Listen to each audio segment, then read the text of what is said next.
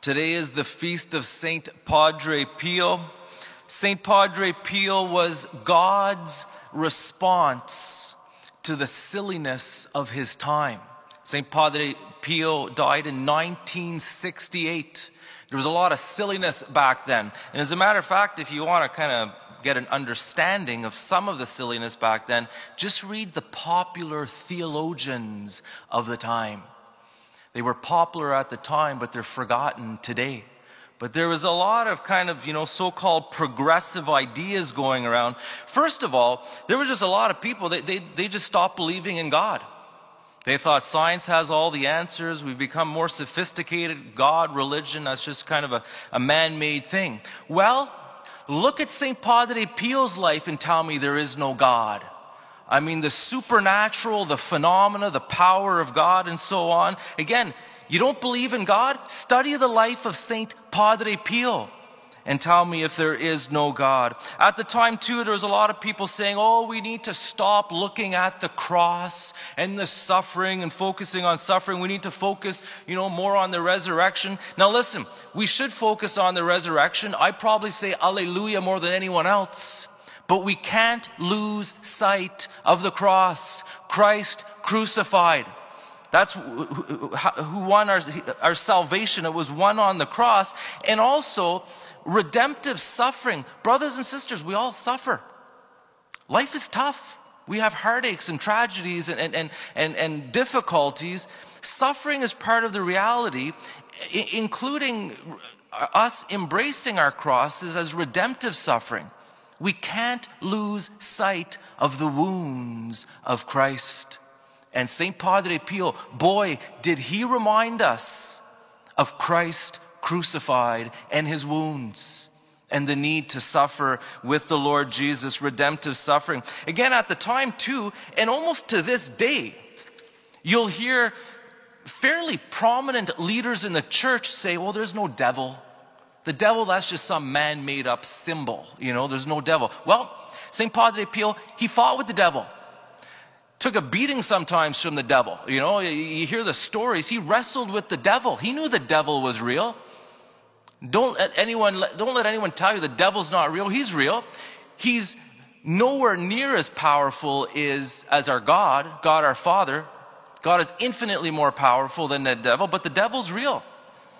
So at the time too, and again, up until recently, you'll hear theologians saying, oh, angels. There's no such thing as angels. Angels don't, I've heard, a theologian right across the table from me, fairly well-known biblical scholar, say, there's no such thing as angels. Well, St. Padre Pio, talking to his guardian angel all the time. He would tell his directees in far-off countries, listen, if you need anything, just send your guardian angel to my guardian angel. Angels, of course they're real. They're in Scripture. Even the rosary. Again, at the time, and you might not be aware of this, but there was a time where so many, including people in the church, were saying, oh, we're done with the rosary, this useless repetition. That's for superstitious, uneducated peasants. Well, guess what? St. Padre Pio prayed the rosary all the time. He called it his weapon. The rosary is important. We should pray the rosary.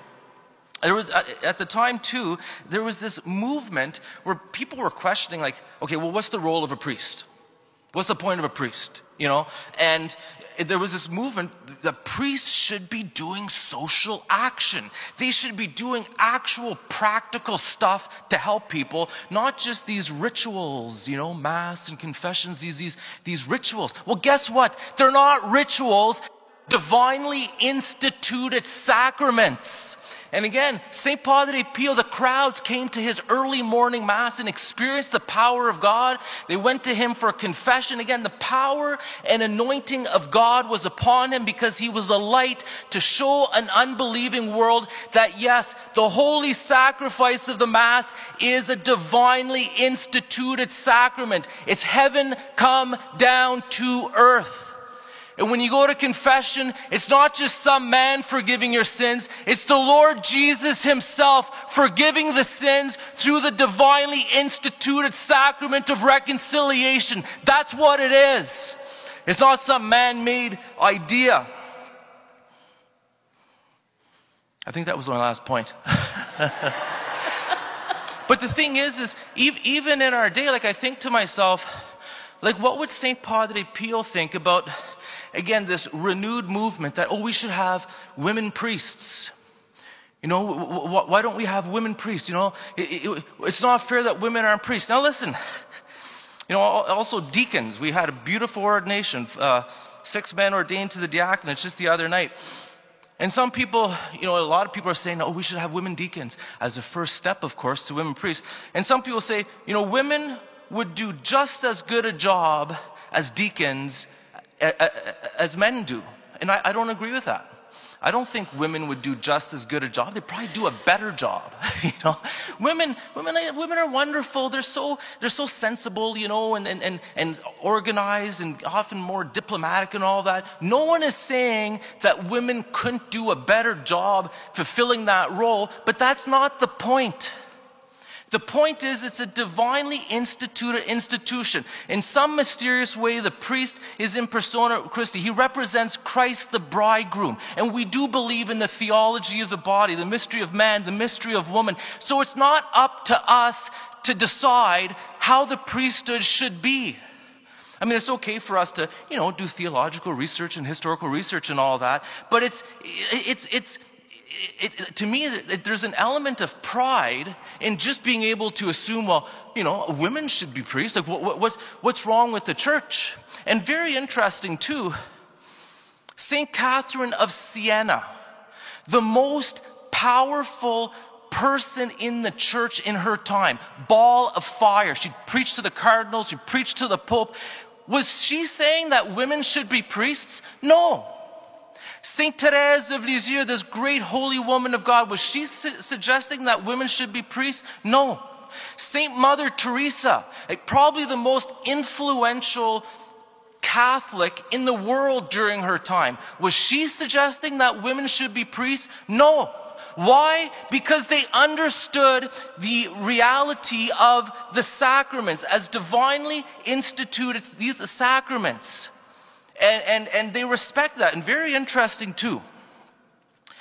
Notice that the orders of religious sisters, where all the sisters felt they should be priests, how quickly they dwindled and some of them disappeared. Did you notice that? And notice how the religious communities of sisters, where the sisters like Saint Mother Teresa and Mother Angelica, the sisters are saying, we don't want to be priests. We want to be holy brides of Christ. Notice how those communities, any of you sisters want to be priests? Not one. See how this community is growing? They want to be brides of the Lord Jesus. Very interesting. And so again, St. Padre Pio, he was a light in his time. And I believe to this day, we can look to him for clarity and common sense. There's always silliness in every time, including our time, and we should pray to Saint Padre Pio to help us to stay on the right track, to keep our eyes on him who was pierced so that we could have eternal life.